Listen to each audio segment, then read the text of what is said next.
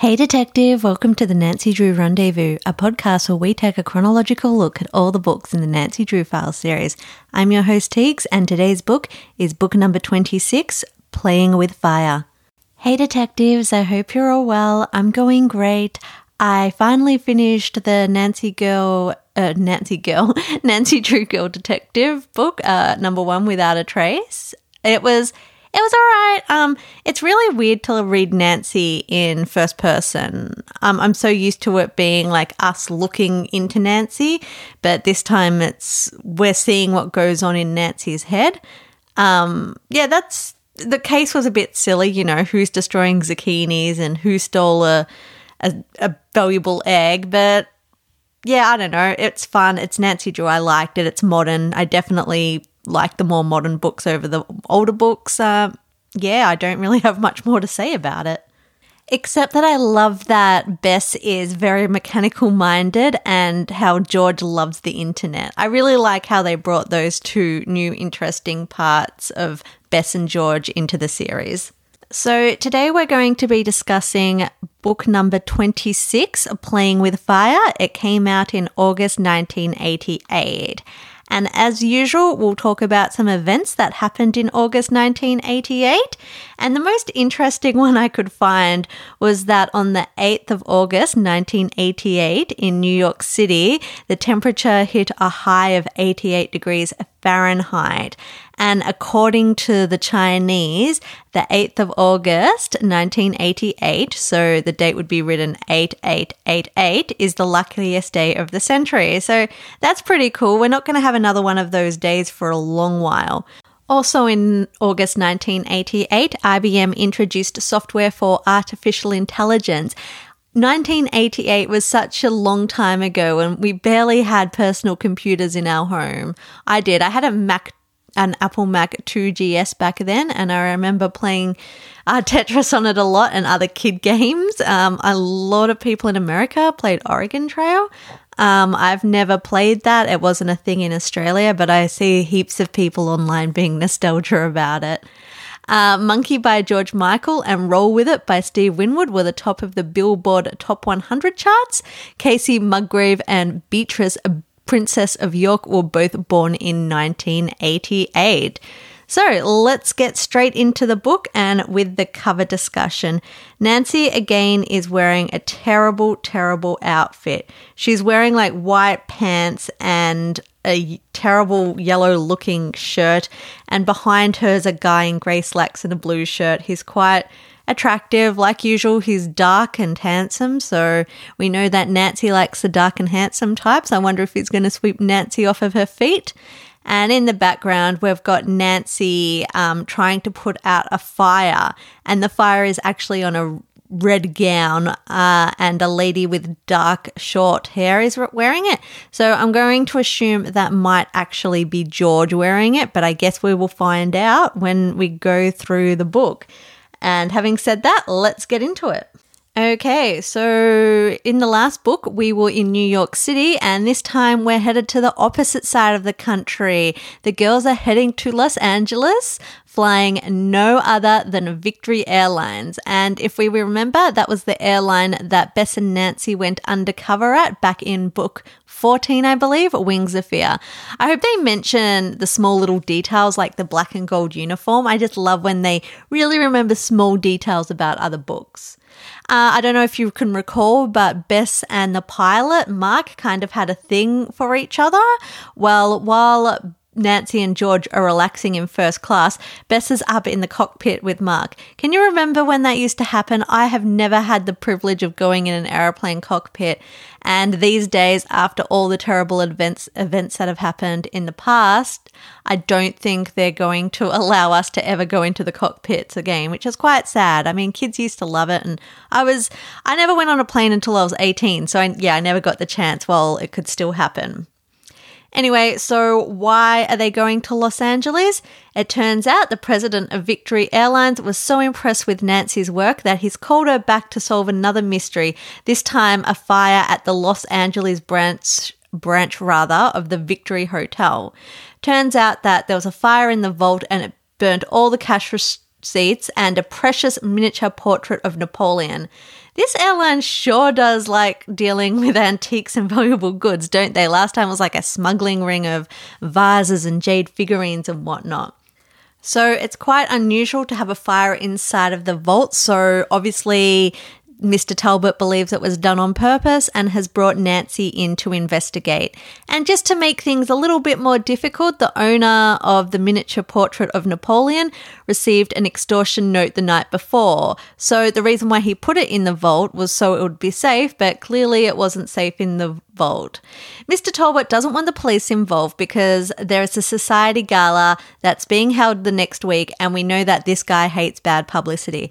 I think people back in the 80s worried too much about bad publicity. It's not like someone's going to find out and put it on Twitter and then everyone's going to find out instantly. It's like maybe there'll be a small column in the newspaper, and I don't know how many people read the newspaper back then. I'm sure it wasn't everybody. But then there's the town gossips, but this is also Los Angeles. So it's a huge town and everyone's kind of like wrapped up in themselves because it's the center of Hollywood.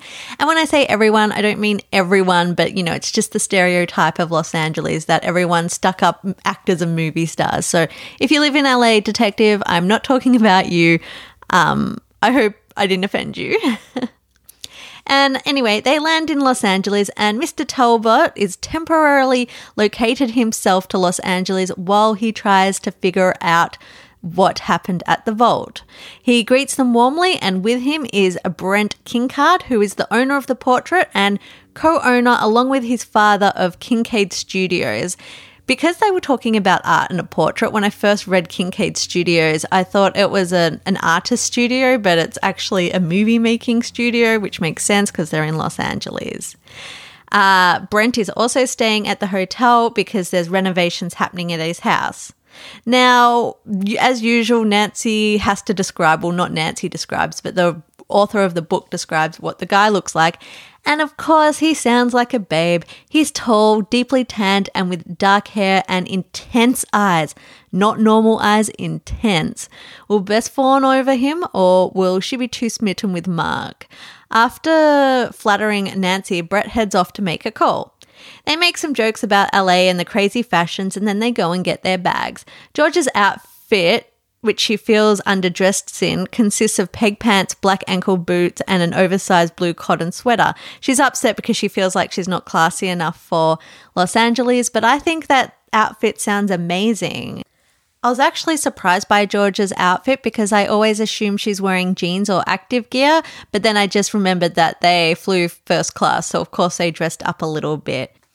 All of a sudden, Bess smells smoke and Nancy's tote bag is on fire. It's only the end of chapter 1 and this book is already living up to its name. Someone had put a bomb in Nancy's bag. She manages to throw it outside before it goes off, which expels a cloud of white smoke. Nancy thankfully gets off easy. If it was current time, she'll probably be charged with terrorism. She's, however, really confused that there's no trace of whatever is left of the bomb. Brent returns from his calls. Oh, I bet it was Brent that dropped the device in Nancy's bag and then walked away to detonate it. He's definitely my suspect number 1. Maybe he destroyed his own portrait to get back at his father. Who knows? But this is my initial theory that it's Brent. They all head to the hotel. The girls are staying in the executive suite. Fancy, but I'm guessing not as fancy as the Plaza penthouse from the previous book. The girls start devising a plan on how to tackle the mystery, which includes talking to the chief of hotel security and then a lunch with Brent. Nancy already considers him a suspect. Yep, so do I, Nancy. And she figures that his Napoleon portrait was probably insured for big bucks, so it's an insurance scam. George is going to talk to the vault clerk and Bess is having lunch with her pilot and she'll help out later. All of a sudden, Bess walks in with a newspaper and it reads, Flaming Napoleon still unsolved. Wealthy book collector Amanda Hyde Porter is still mourning the loss of her valuable manuscript, Napoleon and Josephine. The original handwritten draft of François Lamor's famous play was mysteriously burned last week while it was under close security in her Bel Air mansion. Police confess they have no clues in this baffling case. All right, so 2 fires have damaged Napoleon-related valuable. So somebody must really hate Napoleon, I guess. For those who are unfamiliar with Napoleon, he was a French military general and he was also the first emperor of France. He's a very huge historical figure. At lunch, after learning nothing from the hotel security except the cash receipts were there all week and the painting was placed in the vault not even 8 hours prior to when it caught on fire. There was no trace of what started the fire, which is interesting because there was no trace of the bomb that was in Nancy's bag. So there's some kind of connecting clue there. Brent also tells Nancy about his extortion note. They're eating at a restaurant, and I just like mentioning what Nancy's eating. She's actually having a salad and a watercress soup. Brent actually suggested the ink squid and a duck salad, but Nancy kind of turned her nose up to that, which was quite weird. Brent tells Nancy that the extortion note demanded $1 million in 24 hours or bye-bye to the Napoleon portrait. The note was written on grey paper with a red border and that he shouldn't be counted as a suspect because the painting wasn't insured. Sure, he claims that, but he easily could be lying, so he's definitely still a suspect for me. He then tells Nancy that if the hotel's insurance pays out, he'll donate the money to charity. And I guess that helps him clear his name because even if the hotel pays him out, he still doesn't want the money.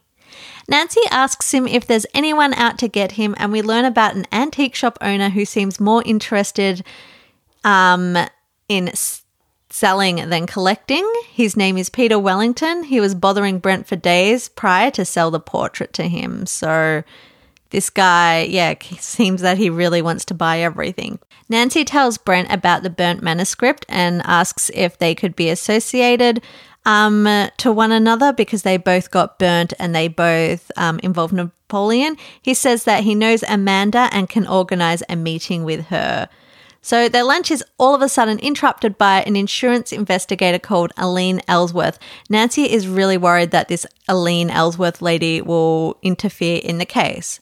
They head off to visit Amanda Hyde Porter in Bel Air that evening, and Bess is so squealing about movie stars living nearby. Amanda is described as young with shiny dark hair and airs of sophistication. Amanda tells them that she was planning on selling the manuscript and that she got an extortion note, same paper, same request. She organized protection for it, but it didn't work. It was gone the next day. She's upset because she could have sold it for more than what the insurance covered. All of a sudden, a red-haired woman storms in the room in a panic. She too has received a note, a message, but this time is after the Empress's flame, which is a dress worn by none other than Josephine, who was Napoleon's wife. So this extortionist is after a third piece of Napoleon's goodies. I wonder what they want. This is quite weird. Someone really hates Napoleon.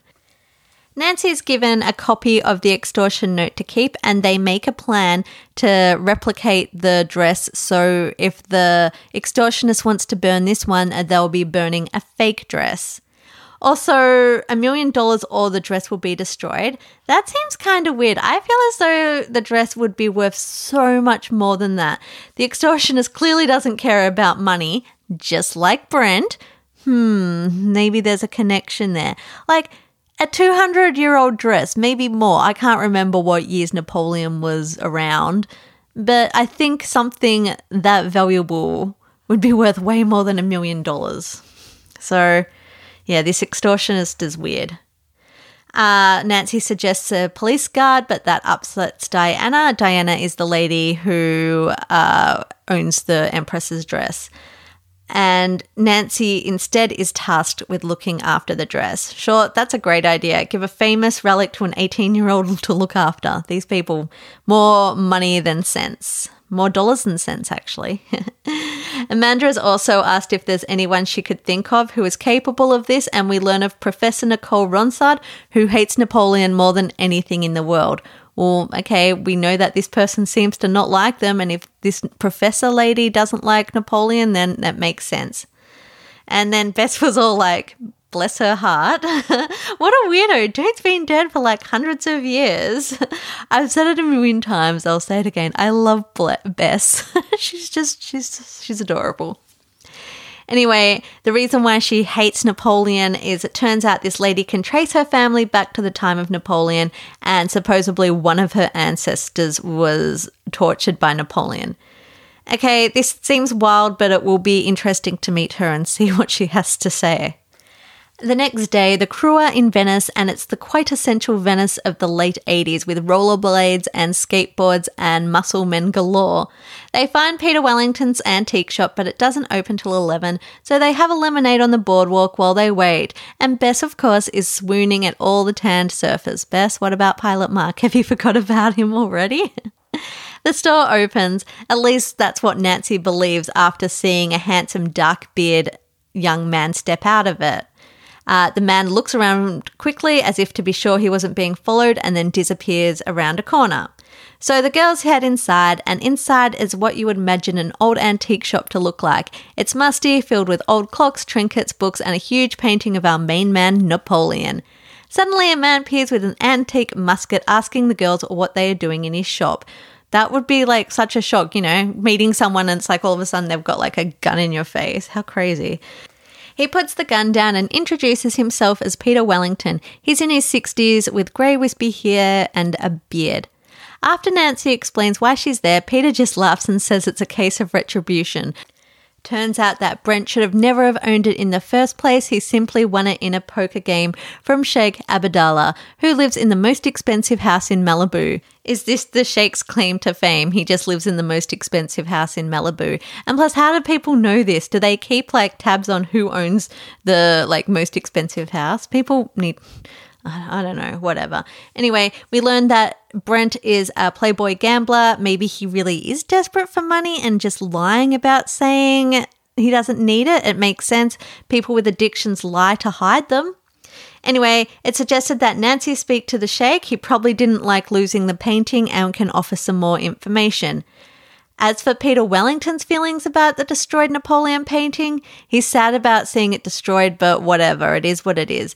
He tells the girls the man Nancy saw coming out of the shop also asked about the painting. He wanted to know who the other Napoleon collectors in the area were. He told them about Diana and Amanda. Peter tells the girls yes, he's offered to purchase the dress and the manuscript, but would have never have torched them. So who is this mystery person and why are they so interested in Napoleon and want to damage his goods? Could it be the professor that they're going to meet later? So remember how Diana didn't want the police guard for the dress and it was up to Nancy to do it because she was having a party? Well, it's party day and the girls are all ready to head to Diana's party. Bess is wearing a figure-hugging Peach dress. Peach was really huge in the late 80s, hey, with gold clips in her hair. George is rocking a red jumpsuit and red sandals while Nancy is in white linen pants with a gold top. Out of the three, I think George is the winner with her outfit. So Nancy's wearing the outfit that she was wearing on the cover, so she looks absolutely ridiculous in my mind because that outfit is ugly. Diana greets him in a leopard print dress, which seems to be the staple of older women, not only now, but back in the day, older women just love leopard print. Diana's mansion is huge and is full of artwork. Diana claims she would sell it if she could, but her uncle Samuel forbids it. They head upstairs and are introduced to the babysitting assignment, the Empress's Flame. It's described as a bare-shouldered gown which was made of flame-coloured satin with a subtle pattern woven into it. It has a high waistline and short puff sleeves. An ornament gold brooch shaped like a crown was fastened to the bodice. They can't believe that the dress is 200 years old, but learn the one they are looking at is the actual fake that's going to trick the extortionist. When showed the real one, they could also not believe it's 200 years old as it feels too new. Diane heads back to the party and the girls are left alone with the dress, the real one. They have this brilliant idea to try it on. It's too small for Bess, so George gets the honours. This, of course, doesn't end well. The dress goes up in flames, just like the cover. In fact, this might be the only second time we've seen George on the cover. The first time was in Case 16, Never Say Die. I've just had another look at the cover, and this is exactly how I pictured George in my head, just with a more stylish cut. The haircut that she has on the cover of this book is just not cool, It's too old for such a young girl. Nancy manages to put out the fire with a rug, but dizzy from the smoke inhalation, George stumbles to the balcony and over the railing and into the pool. Oh, goodness. I shouldn't laugh, but really, what a comedy of errors. It's just, I can just imagine this in my head. It just seems ridiculous. They pull an unconscious George out of the pool and bring her inside. Diana is having a freak out about a wet person on her sofa, and she doesn't seem concerned about the burned dress. George wakes up and Brent offers to take her to the hospital to get checked out. Nancy takes a look at the dress, and just like the bag and the vault, there seems to be no source of where the fire came from. So someone's really good at hiding how a fire is started. Later that evening, leaving George at the hospital, Nancy returns to the party and it's still in full swing. She goes to check on the dresses, which, by the way, are kept in an unlocked room, only to find both are gone. So I guess that means that the thief is at the party. Could have Brent gone up and taken them while everyone was busy fussing over George? I feel like Brent is the main suspect or the person responsible for all this, but he's too much of a main character. And in these books, it's always someone that we don't expect. Now, it wouldn't be a Nancy Drew book if she didn't hear some shuffling outside of the door. She peeks outside and it's none other than the young bearded man she saw coming out of the antique shop. He's got sandy hair and blue-green eyes, and of course, he's gorgeous, because who isn't gorgeous in the world of Nancy Drew? His name is Chad, and he was the one that rescued George. It was the reason why he was sneaking around. That seems like a good enough excuse, but it's strange that Nancy didn't recognize him when he rescued George from the pool. He wants to make sure that she's okay and says that he will give her a call. The next day, he does just that, and the girls are gushing over the fact that Nancy said he's gorgeous. Chad asks George out on a date. Well, George is quite the popular one lately. 2 dates with 2 hot guys in a matter of 2 books. You go, girl. And Nancy wants her to go on this date so she can keep an eye on him and get to know him more. Oh, and by the way, Diana finally called the police about the dresses. They needed to go to the police for insurance purposes. So I guess the party had already happened and it was okay to call them now. Nancy, Bess and George discuss the case, and Nancy takes Brent off the suspect list because he has no motive. How about that small issue of a gambling addiction, or did Nancy just let that one slide? Well, we don't know if he's addicted or not. We just know that he's a playboy gambler, whatever a playboy gambler is meant to be. Does that mean like a sophisticated, flirty one? I don't know. As for Diana and Amanda, they both have plenty of money, so there's no motive there either. Preston Talbot calls and tells her that Elaine Ellsworth wants to talk to Nancy about the flame. Because her company insured it, Nancy is confused on how she found out about the arson so fast and on a Sunday night. That's a good point. Like, how did this Elaine woman find out that the dress went up in flames as well? It's crazy. I don't know. I guess she's got people working on the inside. Or maybe Diana and Amanda told her. Who knows? It's really suspicious though. Supposedly, though, Elaine just has a thing for getting on arson cases quickly. Seems sus, but I'll let it slide. Elaine's really rude, and she finds it weird Nancy gets involved on a second arson case while investigating the initial attack. No, Elaine, it's because both cases are connected. Obviously, they're both Napoleon. Elaine learns that Nancy is a detective and threatens her about withholding information. This woman is rude. Rude. I hate how Nancy has to prove herself to everybody all the time. It's time to visit the lady who hates Napoleon. She lives on a houseboat at Marina del Rey, which actually blows my mind because I actually watched a video last night about someone who lives on a houseboat at Marina del Rey. What a weird coincidence.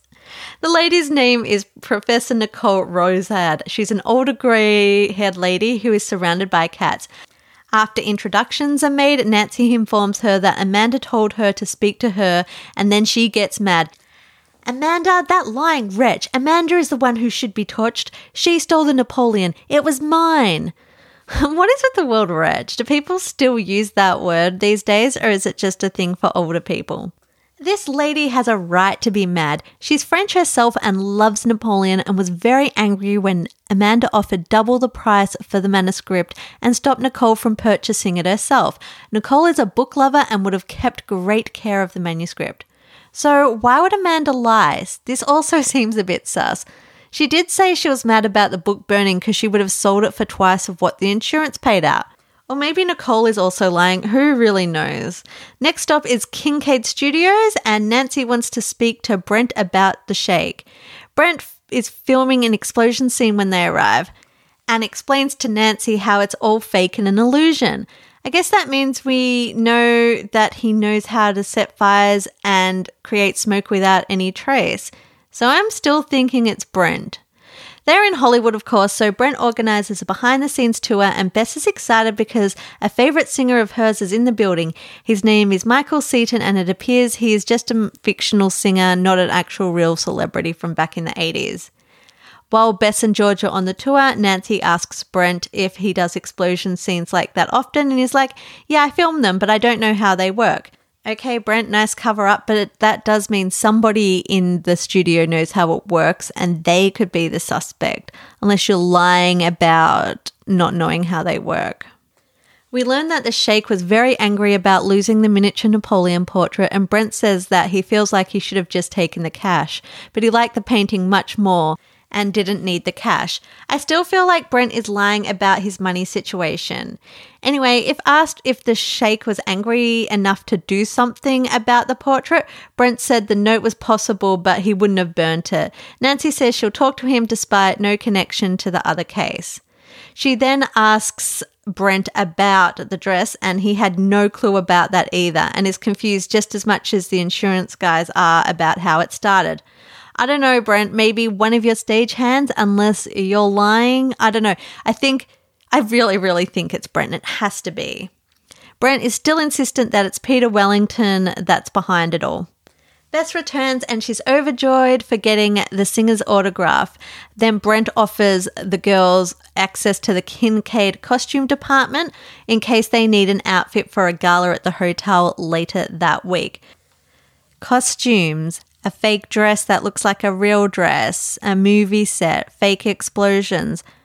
I think somebody involved at Kincaid Studios is responsible for this. There's too many clues in one place.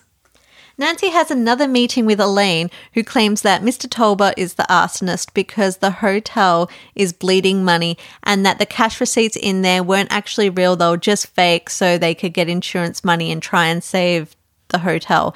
And also the extortion note was set on hotel stationery, which Mr. Talbot has easy access to.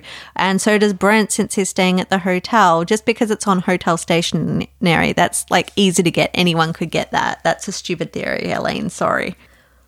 Also, why would Mr. Talbot hire Nancy, who he knows is a good detective, to catch him?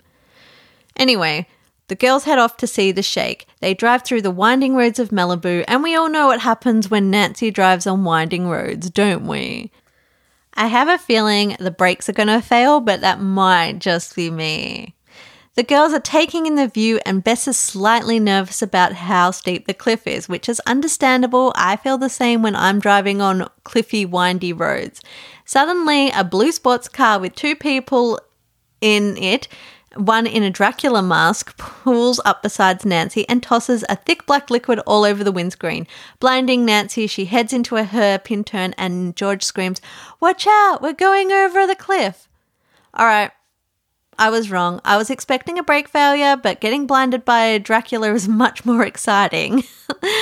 What a nice change of car accident scene, I guess.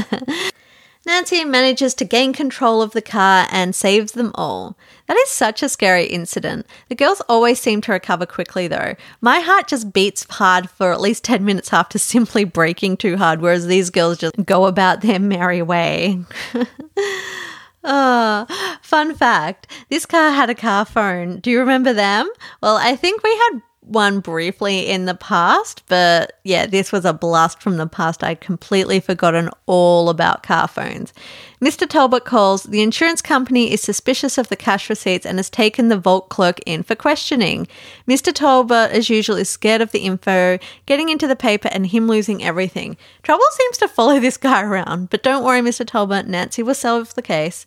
They arrive at the Sheikh's house, or should I say mansion, and it is beautiful. It's described as palatial and overlooks the ocean. The front courtyard, cooled by tall palms and filled with blooming flowers, has a waterfall that bubbles down over rocks into a pool. Oh my goodness, that sounds like paradise. I want to live in this mansion. Sheikh, can I please move in? Walking through the mansion to see the sheikh, they observe all the expensive artwork and artifacts. In fact, the sheikh actually owns the Empress Josephine's crown. He casually got it for his wife to wear on their wedding day. Yep, that's cool. Just get some random old artifact and put it on your wife's head for their wedding day, if only. They finally reach the sheikh's office, and it is something else. It's a 10-foot-high double doors, and they open to reveal a spacious pillared room with gold carpet running the length of the floor. On the far side of the room, behind a carved wooden writing table, sat a dark-haired man of middle height wearing a beautifully tailored business suit.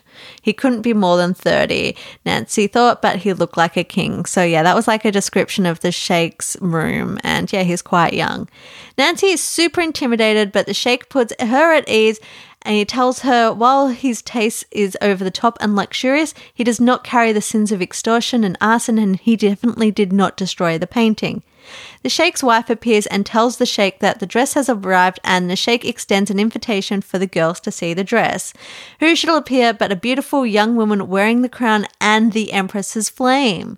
Remember how both the gowns at Diane's house seemed fake? Well, maybe they were, and maybe this is actually the real deal.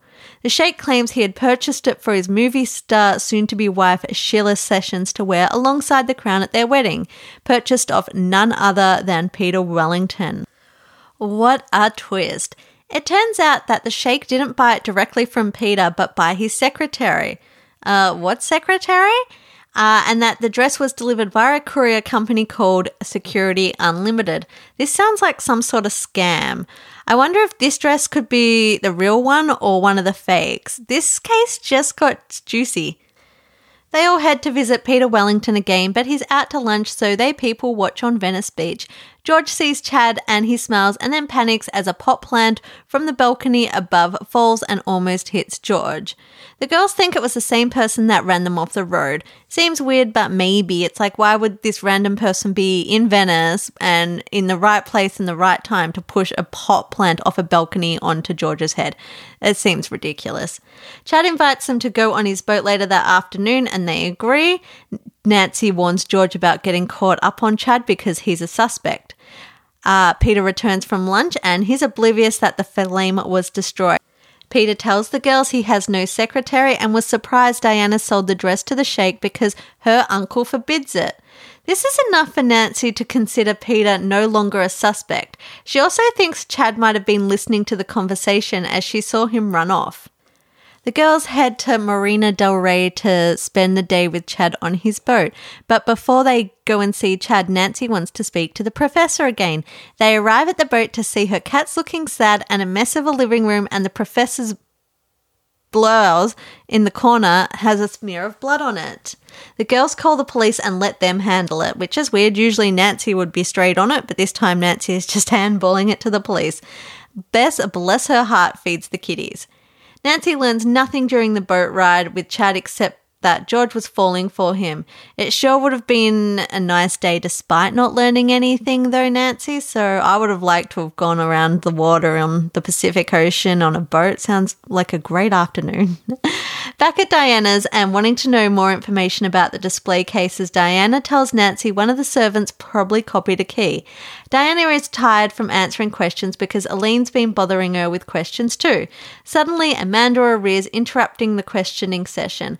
I feel like Nancy's not telling us something. I think Nancy believes Amanda might be responsible. How or why, I don't know, but maybe Nancy knows and she's just, not sharing it. And it's annoying when she doesn't share the facts with us and we're like meant to solve things on our own and then she spills her secrets at the end. It's like, I like to solve the mystery as we go along. Frustrated by not learning anything from Diana, Nancy heads back to her hotel room and all of a sudden, 3 men, including the sheikh's secretary, barge into Nancy's hotel room and drag her to the sheikh's mansion. Nancy tells Bess and George to call the police if she's not back by nighttime. What's happened? It turns out that Aline, the nosy insurance investigator, nosy, she's an investigator, she has to be nosy, come on. Anyway, Elaine's gone to the sheikh's house and confiscated the dress as evidence, and the sheikh is unhappy. He needs the dress for the wedding. Nancy offers to get a substitute made. Gosh, there's going to be so many copies of this dress going around the place. George receives some roses and Nancy is unhappy and thinks that it might be Chad that had told Eileen that the sheikh brought the dress, as he was eavesdropping on her conversation with Peter Wellington. Either that or Peter Wellington told him. How else would Eileen know about their dress? But what's Chad got to do with Eileen? Why would Chad be talking to Eileen? That just seems like a weird coincidence. Maybe they're working together. George has a nightmare about being on fire again, and the nightmare helps her remember that it was the brooch that started the fire and that the brooch is probably at the bottom of Diana's pool. Just thinking, if it's not at the bottom of pool and Chad was the one that rescued her, maybe he grabbed it at the same time. I wonder if Chad has connections to Kincaid Studios and knows how to set up fake explosives. And where is the professor? So many questions. It's like, oh yeah, she's gone. There's blood on her shirt. Let's just call the police. Anyway, Nancy calls Amanda and organizes to get a replacement dress. Unfortunately, Amanda can't find the dressmaker's number and they are out of town. Nancy isn't happy with that and calls the Kincaid costume department herself. And just as a side note, while Nancy's making all these phone calls, Bess is dreaming about croissants. Even though croissants are mostly butter, I love spreading more butter on them. I love butter so much. There's no such thing as too much butter. Anyway, Nancy gets in contact with the costume department and the seamstress is quite helpful and tells Nancy that he's already made 2 copies of the flame this week. He made the one that Amanda organised, you remember the replica, and that he also made another one that was ordered over the phone and then picked up by a courier. So I guess that means the sheikh's copy of the dress was a fake. The sheikh paid $250 million for that, so someone made a nice little profit. Also, why did Amanda say the person was out of town? I guess she didn't want Nancy to know about the second dress getting made? Amanda was sad that her manuscript was destroyed and insured for less than what it was worth, which is also very interesting. Amanda's right now my number 1 suspect, but so is Brent. I just don't have a motive for Brent.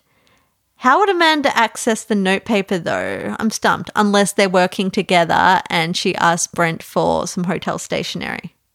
Nancy goes to visit Security Unlimited Courier Company the next day and yields nothing.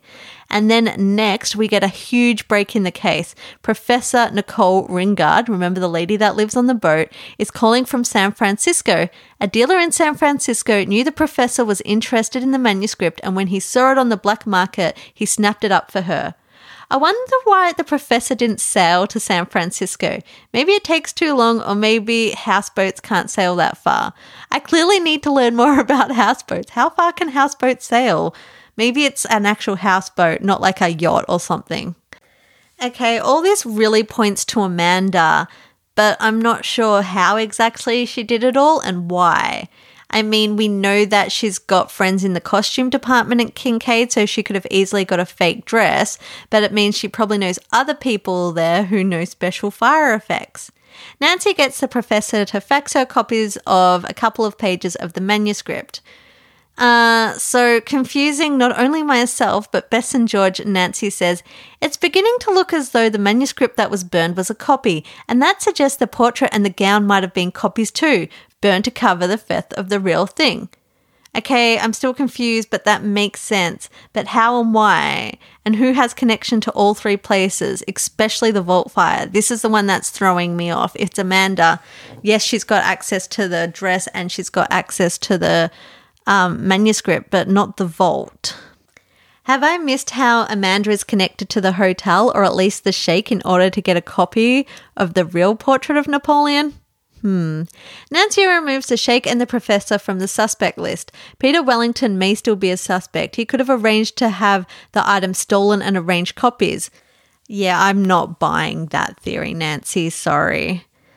Chad is also on the suspect list, much to George's heartbreak. However, Nancy explains, we know that Chad was at the scene when the gown was burned. We know that he's talked with Mr. Wellington. It's entirely possible that he's masterminded this whole thing and that Mr. Wellington is in it with him. In fact, Peter Wellington might even be helping dispose of the stolen originals.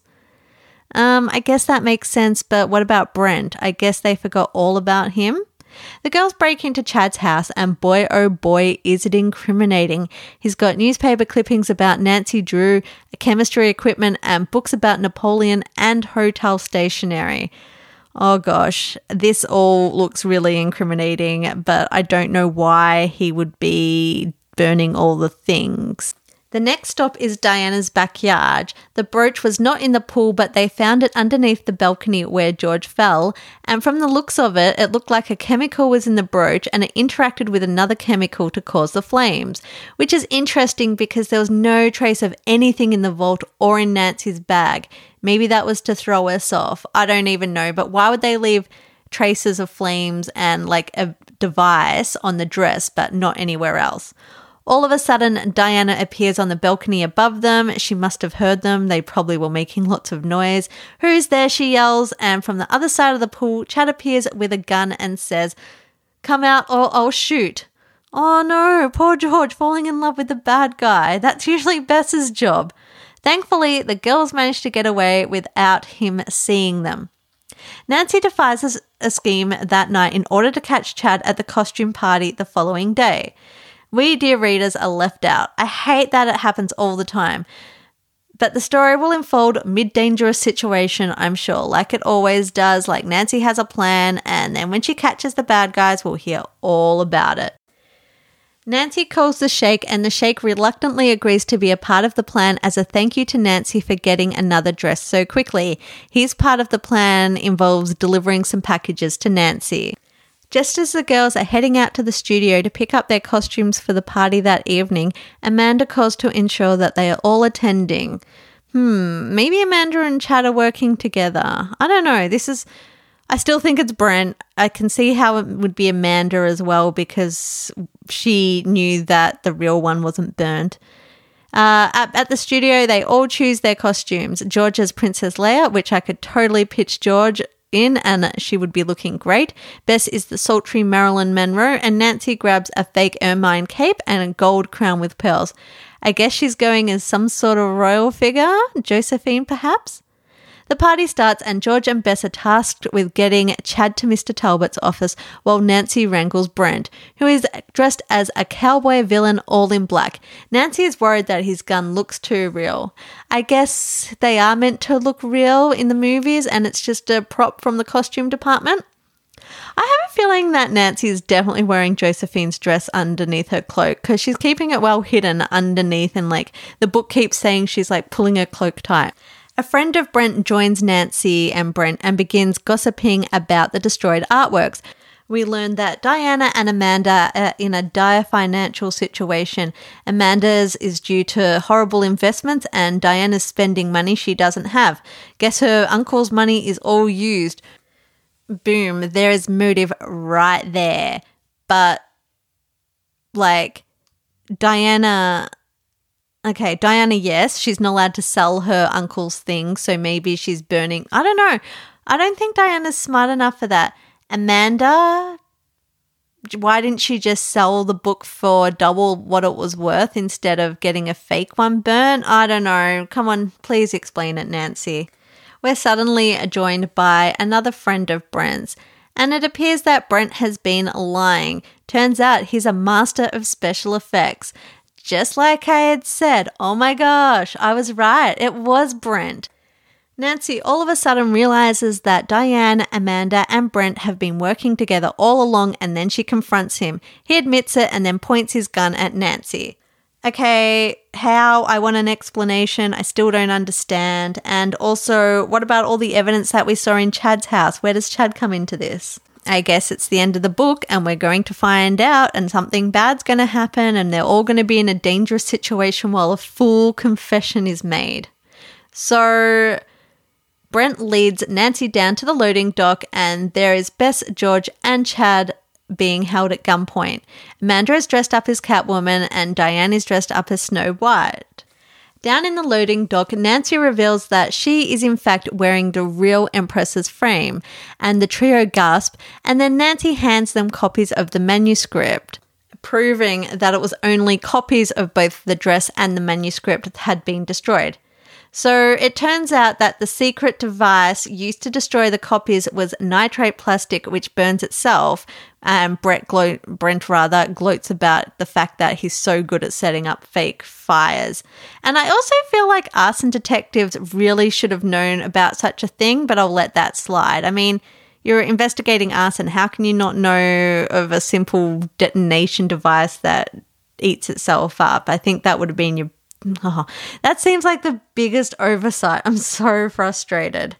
Diana is just screaming her innocence, saying that Amanda and Brent forced her to go along with the plan, and she only went along with the plan because she needed money.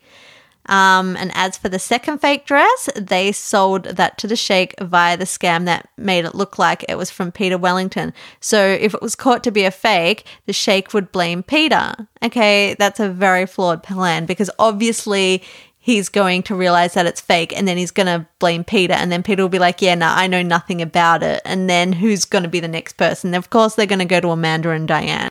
Despite the book just saying that Diana and Amanda thought that Nancy was wearing the real Empress's flame, it turns out it's actually in safekeeping at Diana and Amanda's apartment. And as for the Napoleon painting, Brent still has that, but he doesn't really care about it. He doesn't need money, like he keeps saying. He only joined in on the plan to help Amanda get some money, and the fact that if he took part, he could do his favorite hobby, which is arson.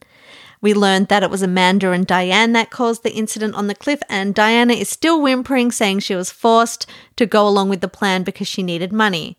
I really didn't expect all three of them to be a part of it, but still, where does Chad come into this? He's just stayed silent throughout the whole thing. Suddenly, Brent and Amanda tie the four of them up and tell them to get into a dumpster. They do so, and it's filled with old rolls of carpet and some broken bottles. Thankfully, no trash, because that wouldn't be very pleasant. Diana and Amanda head back to the party, and Brent throws a burning canister into the dumpster. The four are going to burn to death. Thankfully, Nancy manages to cut the ropes with the broken bottles, and they all escape just before the canister explodes and phosphorus causes the dumpster to also explode. Everyone is safe and the case is solved. So basically, it was all an insurance scam to get money because Amanda wanted money. We don't know why she wanted money. We don't know why Brent is helping her. And I guess Diana just went along with it because she also needed money. I didn't really like how quickly the case kind of solved itself. However, what about Chad? It turns out that Chad is an insurance investigator working for Elaine. So that kind of explains the Napoleon literature. He wanted to know more about it. He's got Nancy Drew's case clippings because he wanted to know more about Nancy.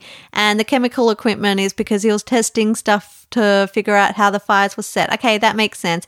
I'm just glad that George didn't get involved with a bad guy.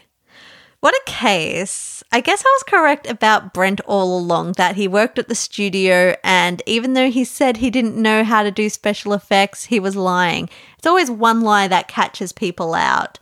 As for the dress that Nancy is wearing, it's the replacement that she organised for the Sheikh. She needs to get it back to him, but it's ruined from being in the fire, and that's not a good thing because the Sheikh's wedding is today. So what do? They convince Aline and Chad to let the Sheikh's future wife wear the real one. And I guess it's only fair. He did pay $250 million for it, so let her wear it for the wedding, and then you can take it back for your investigation and then hopefully give it back to the Sheikh. The girls attend the lavish wedding of the Sheikh and his wife, and afterwards they head to the airport. Before Nancy gets on the plane, staff of the Sheikh present her with a ruby pendant as a gift of gratitude. Well, that's probably worth $1 million, yet we'll never hear of this ruby necklace again. Is that how Nancy funds her lavish lifestyle? Did she actually just sell this necklace? That's one mystery we need to solve, because we don't know how Nancy affords her lifestyle except for Daddy's credit card. They all jump on their Victory Airlines flight and head home. The end. How did you go, detective? Did you manage to solve this case? I actually felt as though I solved it right from the start, even though that Chad evidence was really, really threw me off for a bit and I just couldn't figure out how Chad fit into it. But I like the explanation that he was an insurance investigator. That made everything make sense. Seems weird that Brent just went along with the ride to help Amanda out. They went to uni together, which I didn't mention, but are they lovers? Are they friends? Like, why is he just helping out this random woman with insurance fraud? I don't know. I give it a 3. They were in Los Angeles. It wasn't very descriptive, not like it was descriptive when they were in Hawaii and in New York City. So, yeah. As for near-death experiences, there was the car almost going over the cliff after oil was spilt on the windscreen, and there was also the dumpster fire, a lot like 2020, am I right? There was also the bomb incident in the handbag. I don't know if that can count. I don't think it should, like no one almost died. I was right though, Brent did place it there. I'm really, really dang proud of my detective work in this case. How did you go, detective? I would love to know. Let me know on Instagram at Nancy Drew Podcast. There was also the incident of George's dress catching fire and then her falling in the pool. However, we're only going to count the experiences where Nancy was involved. So in this book, it's 2, making a grand total of 62. I don't think George and Chad kissed in this book, so I'm not going to add another to George's tally. So the tally stays at George 3 with Ned, Nancy and Bess all on 4. I found it crazy that there was 2 books that didn't take place in River Heights, but the next book, case number 27, Most Likely to Die, definitely does take place in River Heights. And I haven't read the book yet, but Most Likely to Die kind of seems like a superlative that you get in high school, so maybe it's like a high school thing. I guess we'll see.